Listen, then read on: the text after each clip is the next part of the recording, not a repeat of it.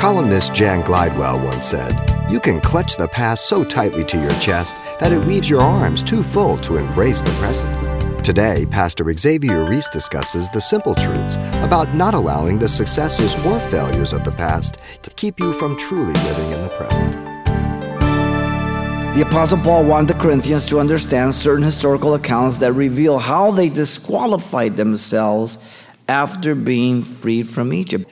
Exodus 14:29 through 30. The sea is the Red Sea. They saw the destruction of the Egyptian army on one side. They were free on the other side, the power of God. There was a clear separation between the world that was death and the journey to the promised land, which was life.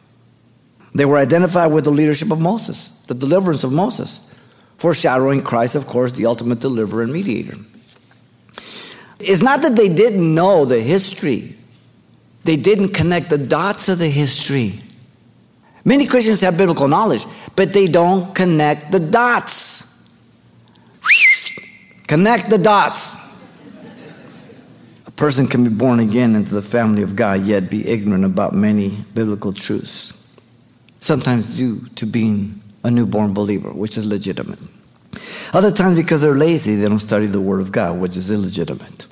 At other times, resting on knowledge without wisdom, just facts, information. So some Christians just run to this church, that church, under this pastor. They look up the internet. They just have the studies, but they don't connect the dots. They just have the dots.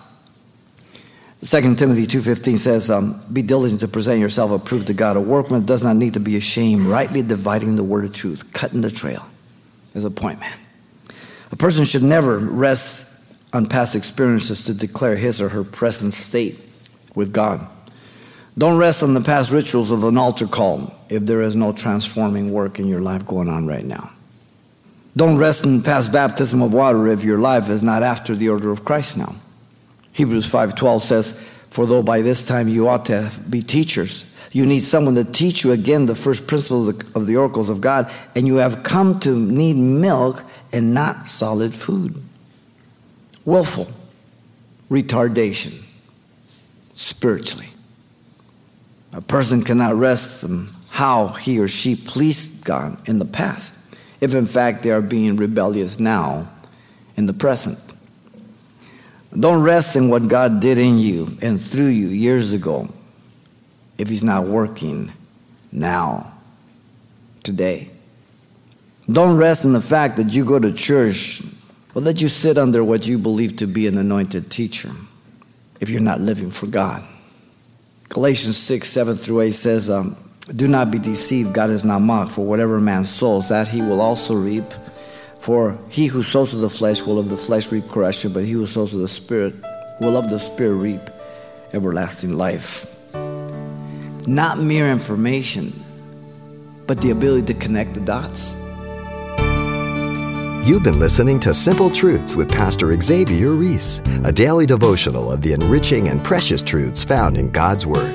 CD copies are available of the studies you hear each day on our broadcast simply by calling 800-651-8352 or log on to CalvaryChapelPasadena.com for information on various other messages from Pastor Xavier.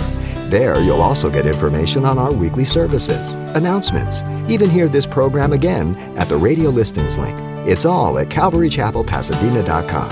And join us next time for more Simple Truths.